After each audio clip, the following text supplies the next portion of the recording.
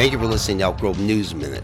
This week saw another school shooting that killed 6 people, 3 of them 9-year-olds in Nashville. Coincidentally, the Washington Post had a lengthy and somewhat graphic, not gory, animation of what happens when AR-15 bullets shred a body.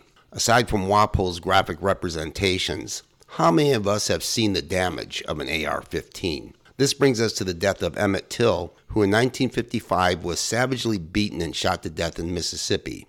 The mother of 14-year-old Emmett wanted the world to see the brutality her son suffered. People were shocked.